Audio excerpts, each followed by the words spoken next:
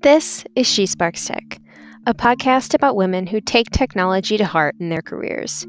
We will explore stories about women who think creatively, find new directions, solve problems, and chase passions, all through technology. I'm your host, Casey Bertelsmann, and I'm excited about showcasing amazing women in their careers, from dreams to the unexpected, in hopes of inspiring each of us to think bigger.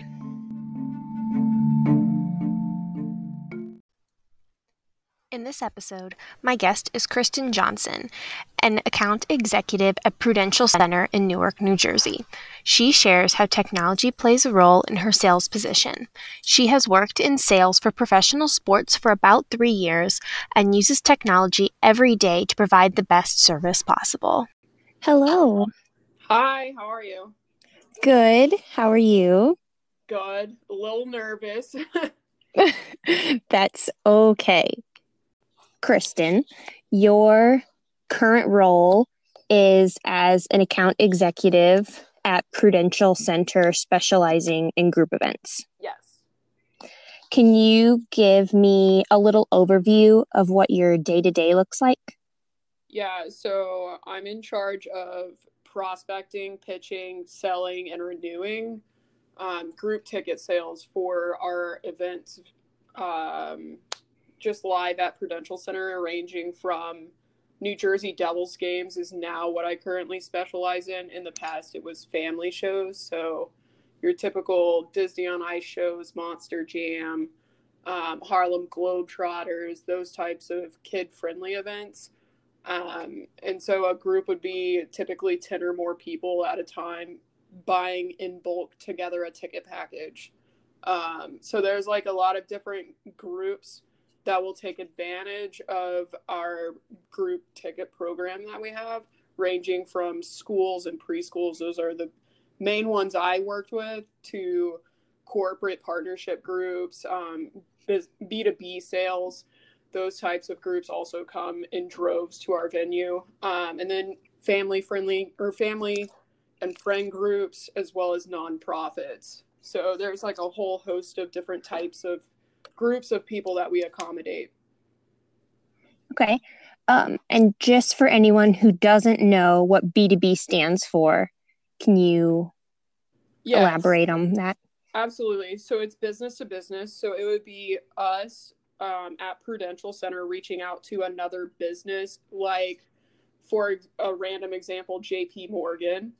And the JP Morgan group would be using our product for a business purpose, whether that's to entertain their current clients, to reward employees for reaching a milestone or a goal, or celebrating like an employee party, something like that. That's typically what B2B or business to business is. We also use it for networking events, sales presentations, anything that you can really use it as a business purpose. That's what they come to as a B2B sale. Okay, perfect. Thank you for elaborating on that. And then once they become a contact and we actually have like a sales conversation and they're interested in buying a product, I can refer to our secondary ticketing software program, which is linked to Salesforce also. And then we're able to actually like string together revenues and predict buying habits from there. So would you say that the majority of people you work with use that software in a very similar manner? So everybody in our sales department, not just the group sales team, uses Salesforce. So everyone on our client retention team, people who sell new season ticket products, people who sell suite products, we have our own specialties at my workplace, and all of us still use Salesforce. So I'm also able to go in and see what my colleague Joe is doing on, the ABC company Salesforce page. I can see what their activities are and how they're engaging. That's shared throughout our sales department. So would you ever have an application where, Joe is working with a company and it's not necessarily for group sales, but you would collaborate using the information you've both found and put into Salesforce, or is it not used that way for you guys? Actually, I am teamed up with someone on our premium sales team. We share one account based in Connecticut who they're an HR firm, and they use networking events at our arena to sell for businesses in New Jersey. And so they'll use not only family shows, which is what I specialize, but they'll also go to the higher tiered concerts, anything from like Jennifer Lopez to Justin Bieber, that type of caliber. They'll use the premium department suites for like the same purpose.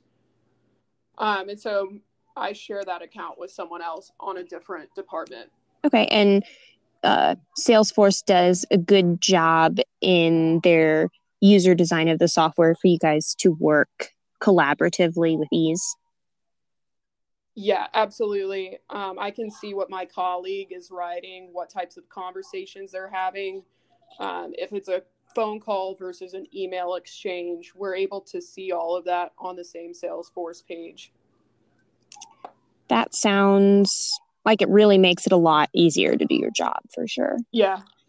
Yeah, so you don't have to like keep calling your same colleague and saying, how did that conversation go? What did he say? Blah, blah, blah. And you're able to just see it on your own. And you don't necessarily have to like follow up just to talk about how it went and what next steps are. And you don't have to call someone after whoever just gave them a phone call and have to have the awkward, I just told your coworker this. Yeah, and exactly. So that's how your sales team uses the software. Do you have other departments like marketing that use the software also? Yeah, so we have an email marketing team that will design basic marketing emails.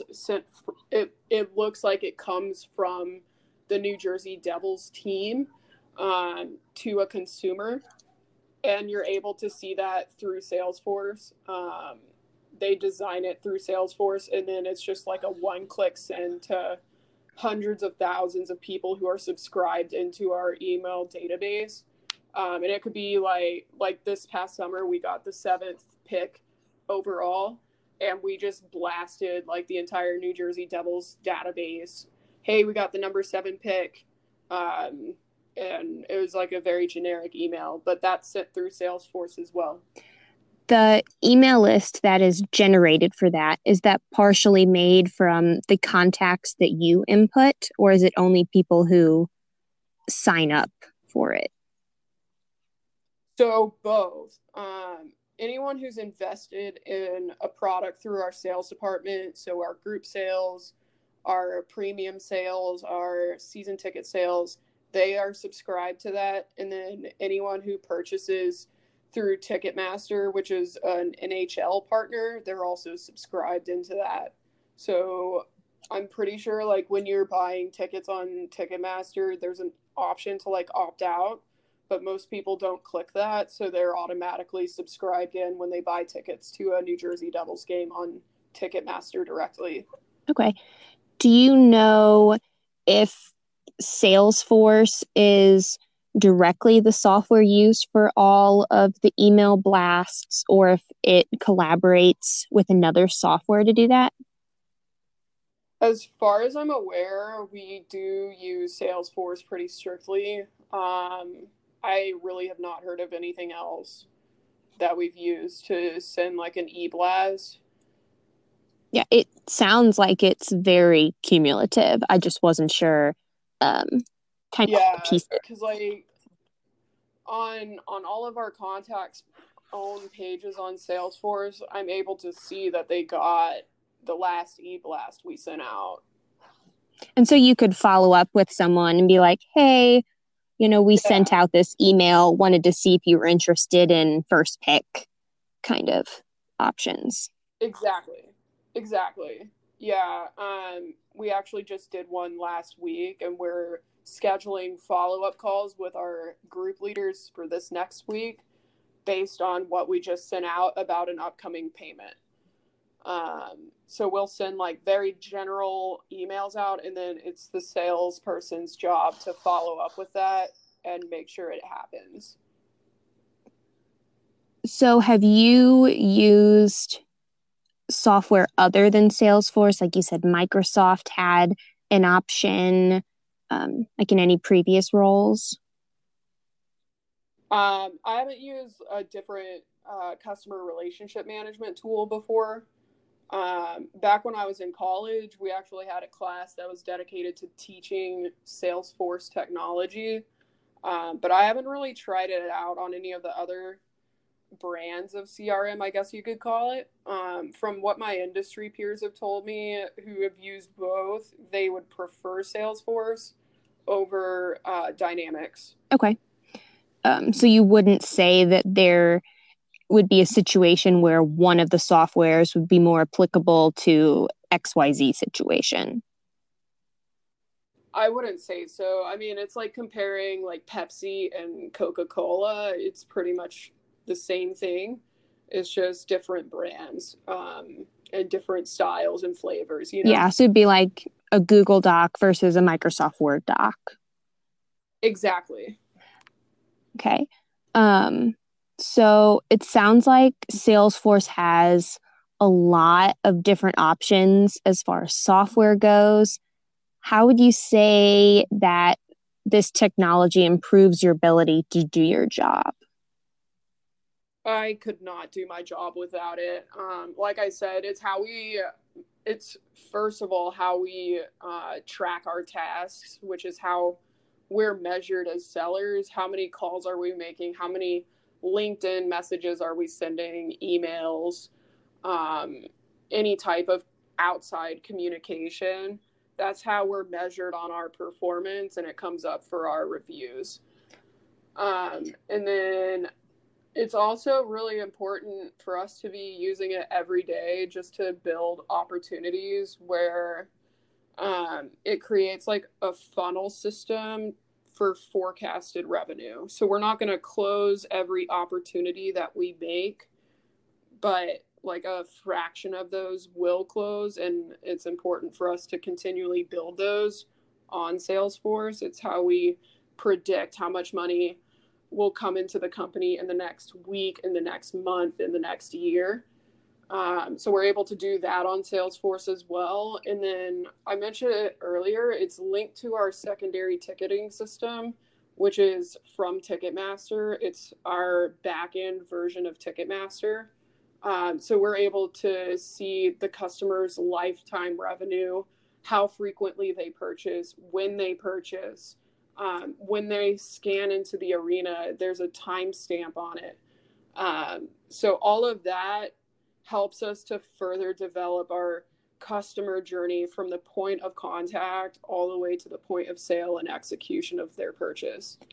So the back end portion of Ticketmaster that you see, is it only for events held at your center, or could you see the full history for that?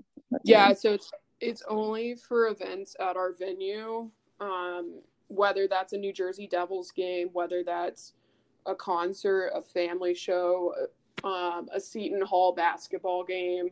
If they purchase through our premium department for that, we're able to see every product they've purchased for an event at Prudential Center. And you can see, do they go for pre-show events? Are they trying to get freebies handed out, or that kind of thing? Yeah, I mean, it would depend on the event for that. You can see what it is if you know the prices of like the pre-show access, anything like that. We would be able to see, but it would take like some digging to actually do that. Yeah, it's not something that's always useful. Some of those Right. details.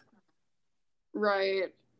I think bigger picture, we care more about what types of products they purchase and how much they spend so that we can make a recommendation in the ballpark of what they typically do and cut them a better deal. Yeah, so if they're going to see Disney on Ice, they might not want to go see Lizzo in concert. Right. That's not necessarily true, but it could Yeah. be.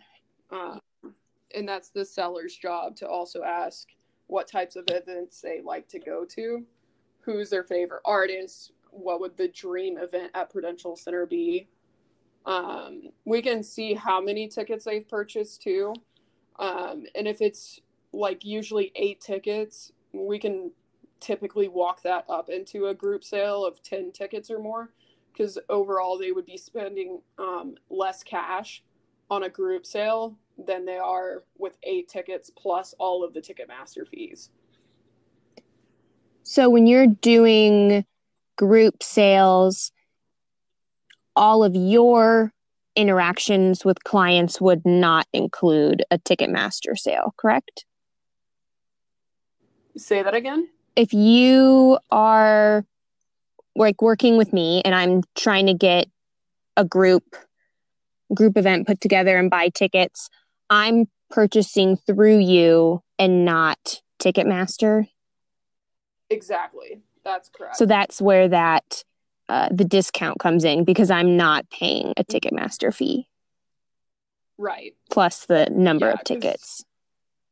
Yeah, because those Ticketmaster fees can end up being more expensive than the tickets themselves. I have definitely seen that when I've bought tickets before. Yeah, so that's one of the biggest benefits that we advertise as far as coming out as a group.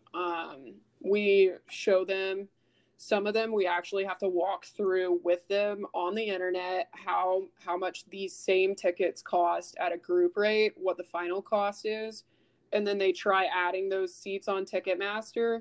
There's a ticket limit on Ticketmaster, and then they try to check out and they see all of the fees on a ledger line together, and they're like, this is ridiculous, and they end up buying group tickets. So yeah, it's, it adds up like airline fees do.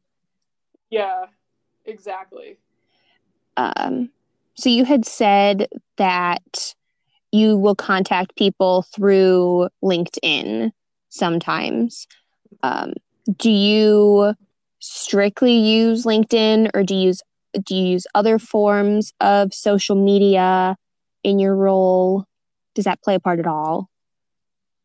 It does. I would say LinkedIn messaging is great for B2B sales that we were referring to earlier, where I'm prospecting anything from insurance agencies to accounting firms, law firms, HR management, anything like that. I would probably use LinkedIn. And then for the family shows, I was very much using Facebook messaging. And right now I'm on a big yoga campaign of all things. So a lot of them have Facebook pages, so it's easier to contact them through Facebook, especially if they don't have a pre-existing website.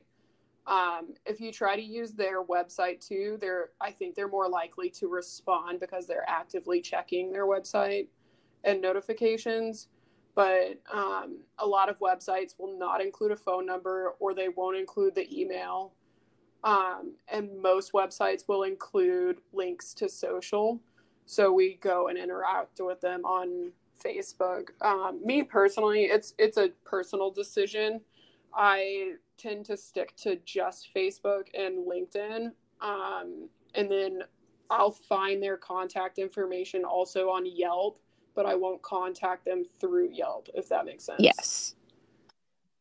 How much of your day, like a typical day or a typical week, would you say is spent contacting new potential clients in LinkedIn or on Facebook, or you spend searching for them versus going off of a list of contacts that you have on the CRM system? Yeah, so I'll answer that in 2 parts. part of the time is spent actually prospecting and building out leads that don't exist in our database. We actually have to go in and manually add each one, so that can take a lot of time. I try to dedicate at least an hour every day to just prospecting new leads to build a new funnel. And then from there, I probably spend the rest of the time just outbound calling. Since I did have to shift roles this past summer, I have to start from scratch as far as building a brand new book of business. And so that's been all prospecting and all cold calling this summer to make new relationships. Okay. Would you say that you have a favorite part of what you do on a day-to-day basis? I don't know if anyone has like seen this happen before, but when when the show initially starts, or when the game like first starts, the sense of like excitement on everybody's faces. We'll be watching in the stands and everyone sees it like start right away, and we just see like this immediate explosion of happiness, and I'm like, this is awesome. So it's like that millisecond of a moment when it first starts, and it's like all of your hard work has finally come to life. Yeah, it's that culmination of the effort you put in that you actually get to see something out of it. Yeah, exactly. So I know you have had not necessarily a few different roles, but kind of different sections of work. Have they all been with the same overarching company, or how have your transitions kind of worked?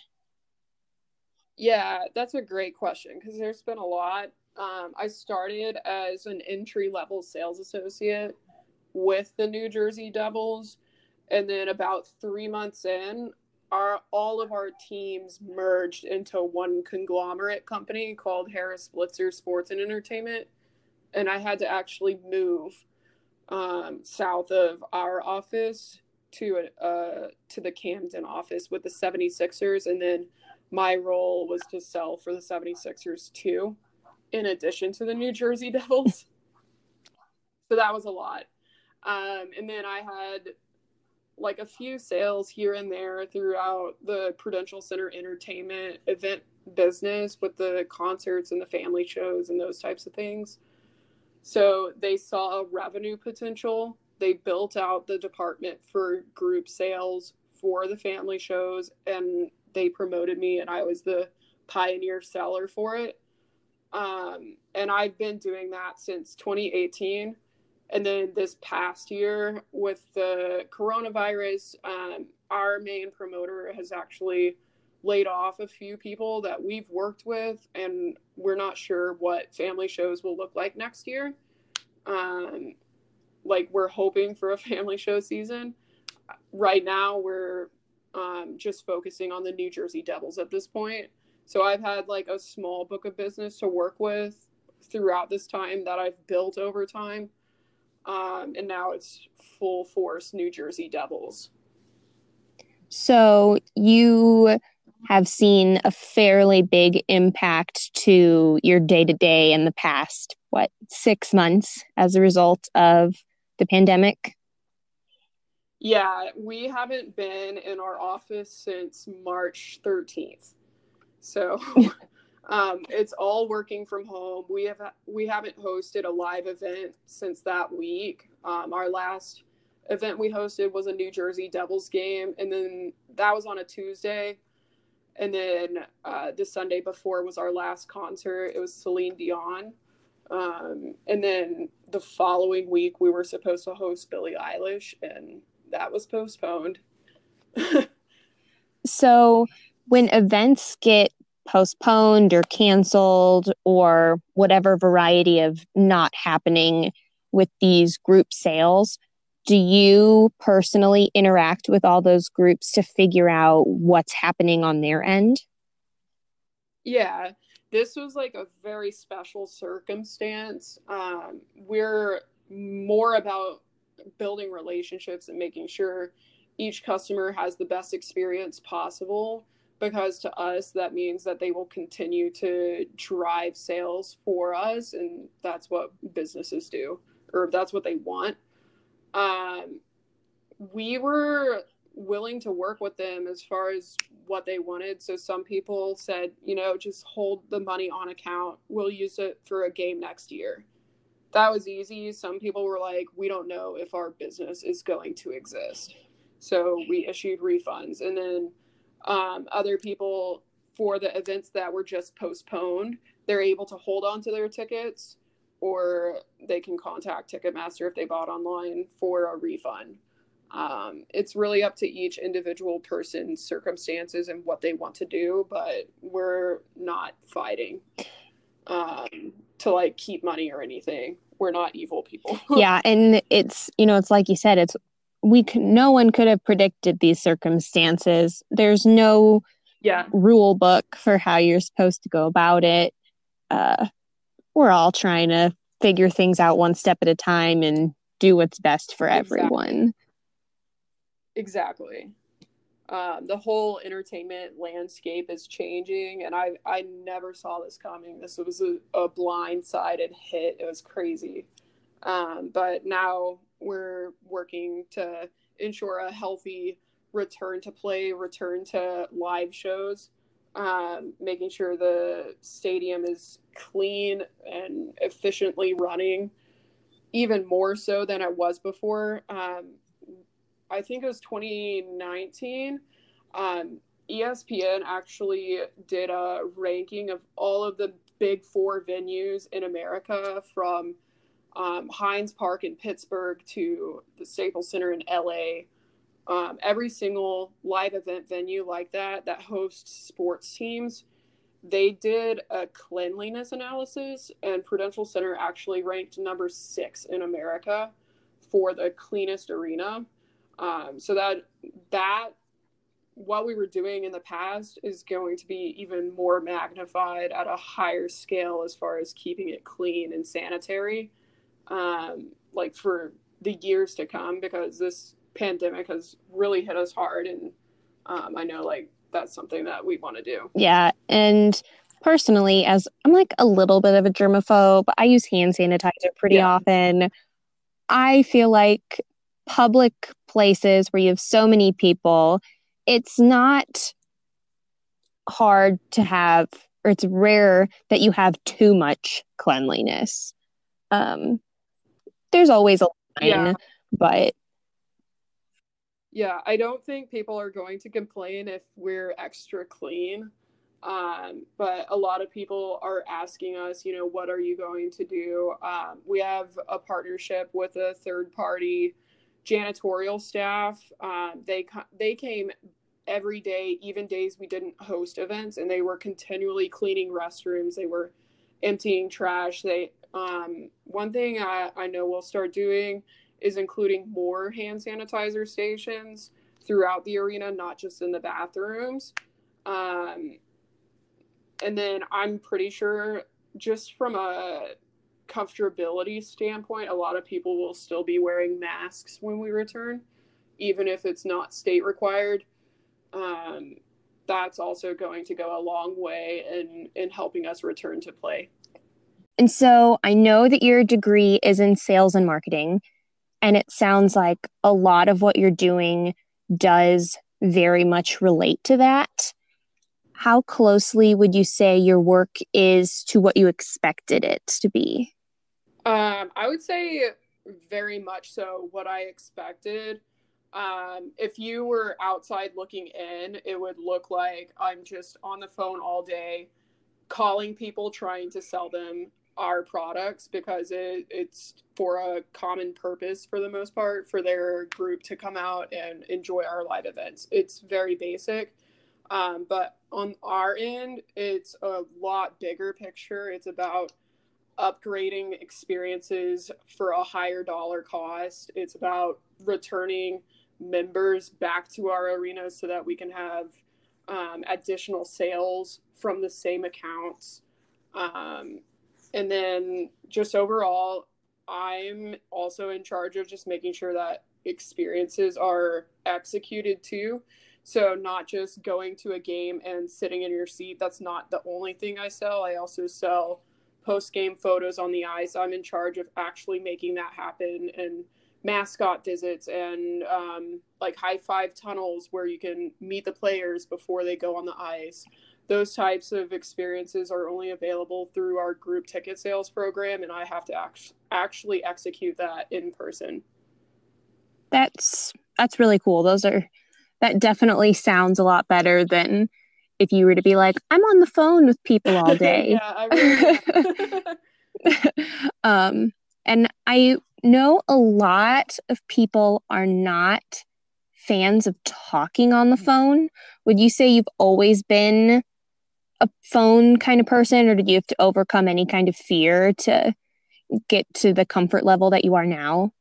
I mean, honestly, I still struggle a little bit with phone anxiety. It's a common thing for a lot of people. They just do not want to talk on the phone. And there's some days where I'm struggling mentally, and I have like a worse anxiety one day compared to the other, and I just don't want to talk on the phone. I do struggle with that still, and it would depend on if I'm talking to a CEO versus a mom of a PTA organization. Like there's different levels of power there that can be intimidating at times, and that does play into my phone anxiety. But I do try to like overcome it. It's a mental battle every day, just reminding myself that they typically say no to the product, not me, and that's okay. And we hang up, it's over, on to the next one, and that really gets me through. Okay. Would you say a lot of your phone calls are cold calls, or where do you get your network of people that you're placing phone calls to? So when I first started, I want to say it was like 4 years ago now. I can't even remember. When I first started, they had a preset list of previous buyers in our CRM system, and I reached out to them. To me, it was a cold call. To them, they were a warm lead, meaning that they've already invested in one of our products, and it's my job to upsell them into a higher cost product. So I did start with like a preset list of that. And then as my role evolved, we actually created the family show groups department, which didn't exist before I started. And that was strictly cold calling new daycare centers, new preschools, new young kids groups that weren't in our CRM system before. So I had to prospect that on Google, Yelp, LinkedIn, Facebook, you name it. Just reaching out and networking and building relationships from there, starting from the ground up.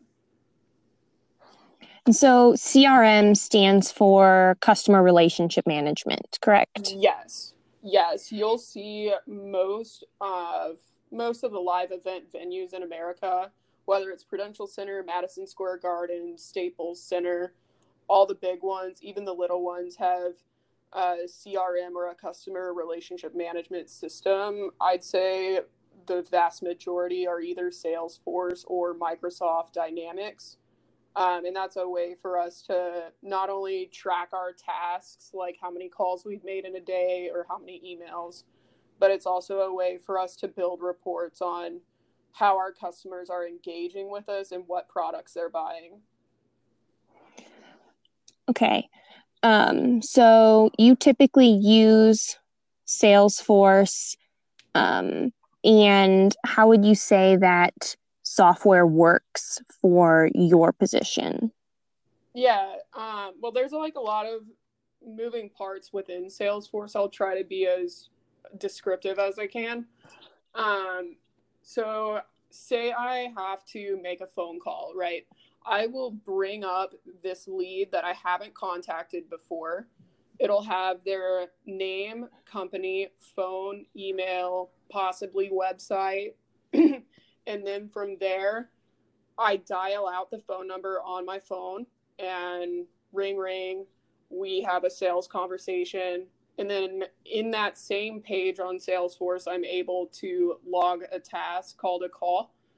And I can type any notes I need from this phone conversation and then refer back to it. For future conversations, emails can be sent from this same page. So right now you're focusing on the New Jersey Devil sales. Your sales at this point would be looking to next season. Exactly. Yeah. We're selling the future right now. We don't have the schedule yet for the NHL next year. Usually it's around the end of playoffs that the NHL releases the schedule. So at that point, we'll have a good picture as far as when next season starts. And then we're also working with the state and federal governments as far as, what should our return capacity look like? Do we start with fans? Do we start with a fraction of fans? Do we start with no fans? That's working with the local government agencies. I know New Jersey was really hit hard, and the New York City area by the pandemic. So I think it's going to take a lot of comfortability before we're in a full venue again. If we were to just pivot a little bit, when you were in school or looking to pick a career, how did you picture technology playing a role, if at all? That's really hard to say because when I was in school, I wanted to be in sports. I knew that part as that's all I knew. And I thought that I would have a really good specialty in social media marketing. It was like the millennial thing to do. We're all on Facebook, Twitter, Instagram, LinkedIn, Pinterest, whatever. And I was on it all the time. I had a marketing job for the university in school. And I got an internship with a sports team in Dallas, and in the marketing department doing social media. And I didn't completely love it like I thought I would. I was on social media all day at work, and then I would go home and be on social media all night at home. And I'm like, this sucks. I'm on it all day. But I still loved the sports part. And then I grew up also just selling door to door for Girl Scouts, for school, for the church, whatever. So I really found a forte in selling, and that's what made me kind of pursue a career in sales too. Being able to merge the two, I thought would be really great. And then just with the whole 2001 to now internet age, the sales has really changed with email marketing in particular, as well as just the boom of social media. We're in your face all the time trying to sell you a product. It's definitely helped me, at least as far as producing more sales. I would definitely agree with that. And yeah. Yeah. So you set out knowing that, you like the sports aspect and kind of where is your role in the sports community. Weren't particularly looking to be one of the athletes. Yeah, I'm definitely not athletically gifted, but I do have a very competitive nature, and I'm very loyal to my teams. So, yeah, you have the appreciation for the sport, but not quite the skill level to be one of the players. Exactly. I understand that completely. And so technology wasn't necessarily the push there. It was the other roles, and technology has played a part just as technology's developed in general, you probably say. Exactly. Mm-hmm. And Right. so knowing what you know now about how technology is playing a huge part in your success every day at work, would you have prepared for it differently if you had known, 5 years ago, 10 years ago, whatever point? Would I have prepared for a role in sales differently? Yes. I would have definitely tried to learn a little bit more about CRM management, and being able to work at it at an advanced level. I took one class in college, which was a great foundation for the basics behind Salesforce. 16 weeks was not enough to learn the actual software program. So I would have definitely learned that more and tried to find a job in college that used it, if I knew like this was what I was going to be doing after college. I would have definitely done that. And then I did spend a lot of time just learning about social media marketing. In a way, it was beneficial to me because I do still use social media for a business purpose to sell. But just finding new ways to utilize it, in a more efficient and effective way, that would have been really helpful. Yeah. Have you found any free resources or um, even not free, but very relevant resources for you to learn more about Salesforce? Whether it's, Um, YouTube videos or anything like that? so not YouTube, but there was a program that I used in college called Linda that taught a lot about digital marketing.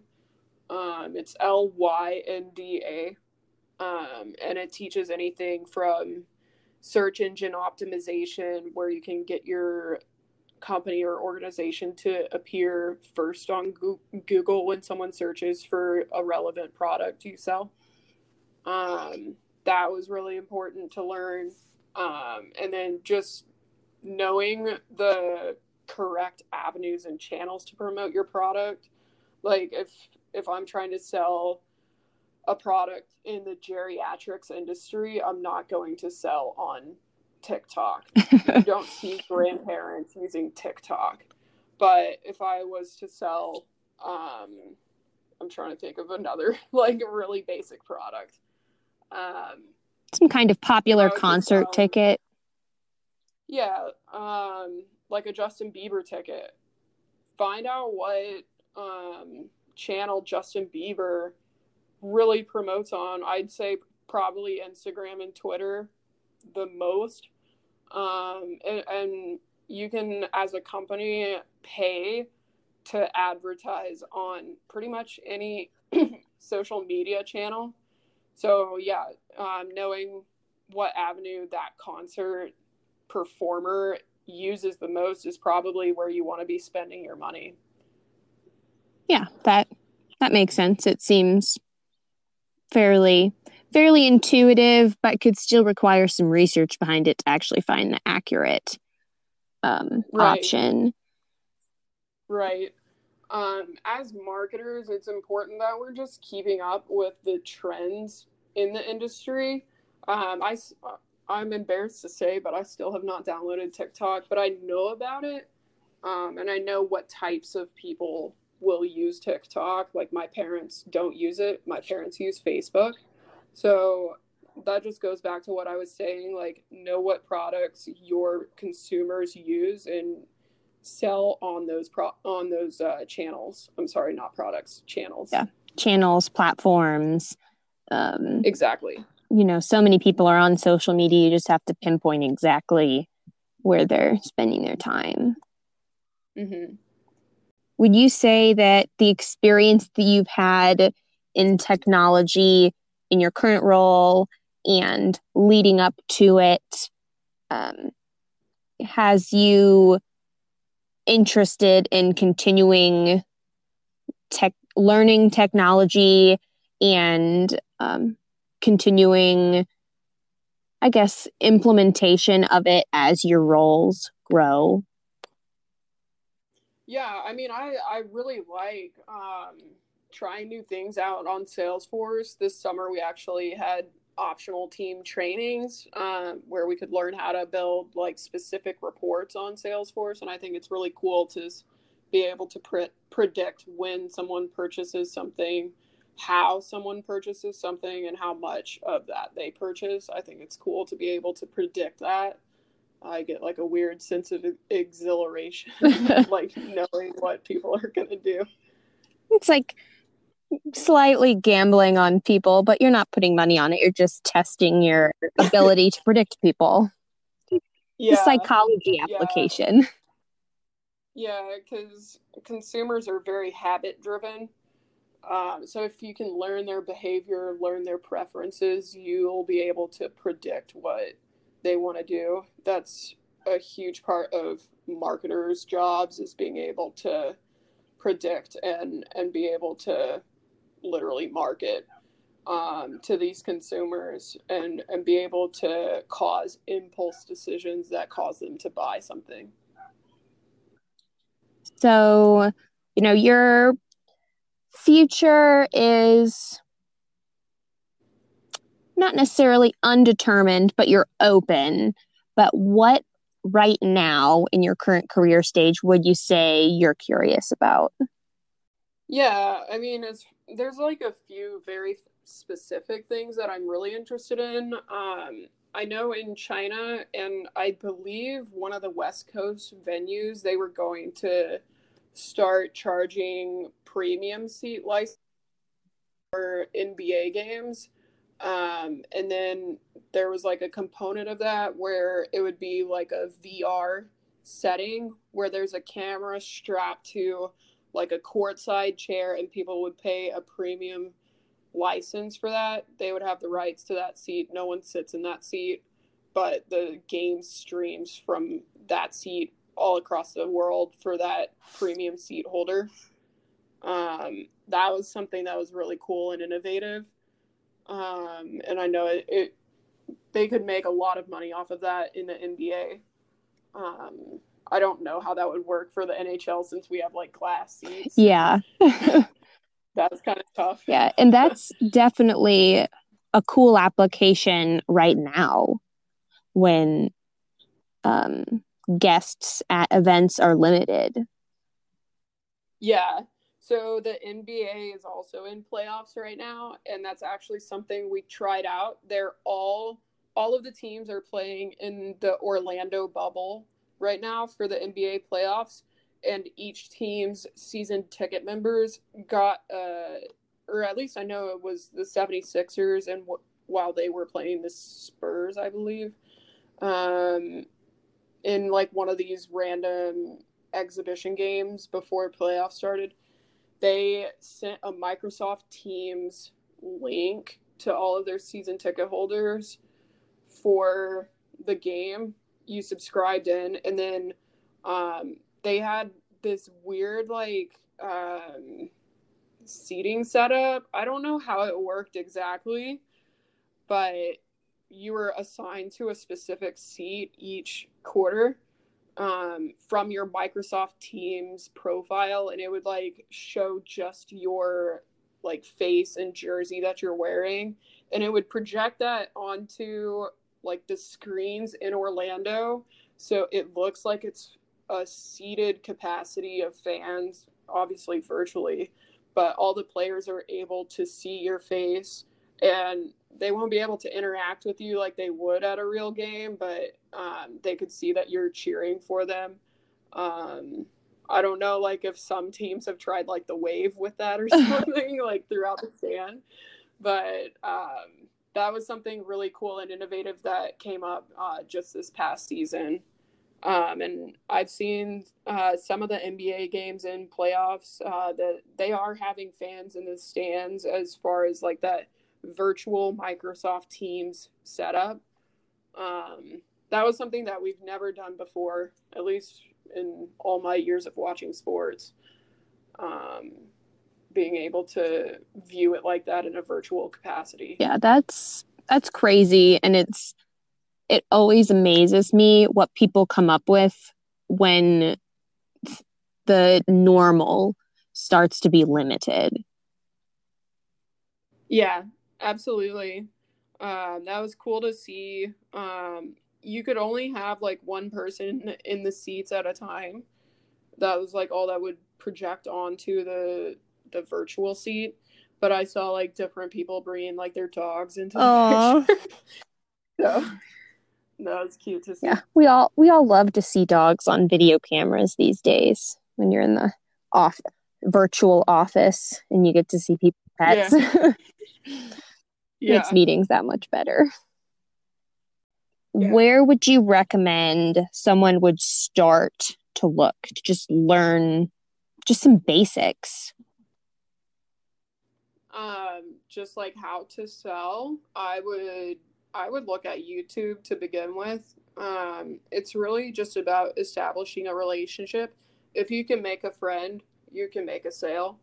A lot of people have a really negative connotation, I guess you could call it, for sales and salespeople, where it's all gimmicks. It's not a good deal. Salespeople are pushy, but that's really changed over the past few years. Salespeople are now like projected, or they're being displayed as more like relationship building, which is what we really are. At least that's what I've seen. Um, it's a journey for the customer, and it's the salesperson jobs, or it's the salesperson's job to make it as seamless, easy, efficient, and enjoyable of an experience as possible for the customer. Learn about who they are, find out what they want, sell it to them, and then I keep saying execute it, but it's really just about fulfillment of what they purchased. Yeah, and I would say that's very true. And I don't know if it's necessarily the younger generations and our appeal, um, but the your comment about making a friend, I feel that so just it's so truthful. That's how I feel on Yeah, Instagram when you follow different groups and just the authenticity you see from people makes such a big difference. absolutely. Yeah, in a world that's becoming like more socially isolated with people just looking at their phones all the time, it's important to be able to make a human connection. And yeah, I would go back and say that again. If you're able to make a friend in person, you can make a sale. Sales is about building relationships. Even after like you make that initial transaction with your customer, it's important that you follow up with them, find out how they like the product. If it's something that's a durable good versus a non-durable good, find out how you can actually make them buy it again. Did they have a good experience with you as a salesperson, or would they rather go to a competitor, or would they rather just discontinue use of the product? Is it a one-time purchase? Yeah. Or would they rather pay the fees at Ticketmaster? Yeah. I think that's really, really helpful for sure. Um, Yeah. Every industry is dependent on sales in order to thrive. It's how they make money. Um, Not every salesperson is going to be on the phones all the time. Sometimes it's the cashier at your local Dillon's. Um, they still are selling products to you and making that transaction happen. Everyone has to sell themselves at some point. But yeah, for anyone like interested in pursuing sales, I would say do it. The first thing you have to sell is yourself, in a job interview. So if you can do that, you can sell anything. when I asked you to be a guest on a podcast talking about women using technology, what was your initial reaction? Um, I don't really know what to describe it as. I mean, I'm a woman. I use technology for my job, so I thought it was like really applicable to me. Um, like I don't know if it was exactly what you were looking for. I think that was the first thing I was questioning was, does she mean like CRM tools and like transaction systems like Ticketmaster? Or is she talking more like Python, Java, HTML plus, like that type of stuff? That is exactly the distinction I'm trying to make here. So many people think of technology as the computer science degree, the coding. People forget that today technology is literally every industry. It makes me really happy that you do recognize your role as technology or the use of technology in your role. And the more people that realize they have the ability to apply technological skills in an industry they're excited about, the better it is for everyone, because it just widens the opportunities that are out there. Right. Like when I was in college, I always thought of like technology as like the IT staff that, you know, fixes your VPN if it disconnects, or they set up the Wi-Fi at your workplace. But really, like, technology is needed for every capacity, every role at every company in every industry. Someone is on a computer at all times for their job. And like it takes technology to make that happen. Absolutely. Yeah, I could not do my job at all without technology. My job is technology. So, if people are interested in connecting with you, where could they find you? So they can find me on LinkedIn. That's probably the easiest way to get to me. It's just Kristin Johnson 6. Okay, Kristin, I'll share your contact information in the link for this episode, in case anyone wants to get in touch and ask about sales questions, or even about tickets to events at the Prudential Center for group sales. Hit her up. Perfect. That sounds great. Kristin, thank you so much for joining me as a guest on the She Sparks Tech podcast. I really enjoyed chatting with you, and I'll catch up with you some other time. Absolutely. Thanks for having me. I hope you enjoyed learning about sales technology and software. Like I did, was a little bit of deep dive into something new for me. I really think the importance of understanding software and having the confidence to explore new avenues is a great way to have influence in your career path. I will be posting a new episode every other week, so join in, subscribe, share. I have a website coming soon, and I am really excited to be on this journey with everyone, so thank you so much for tuning in.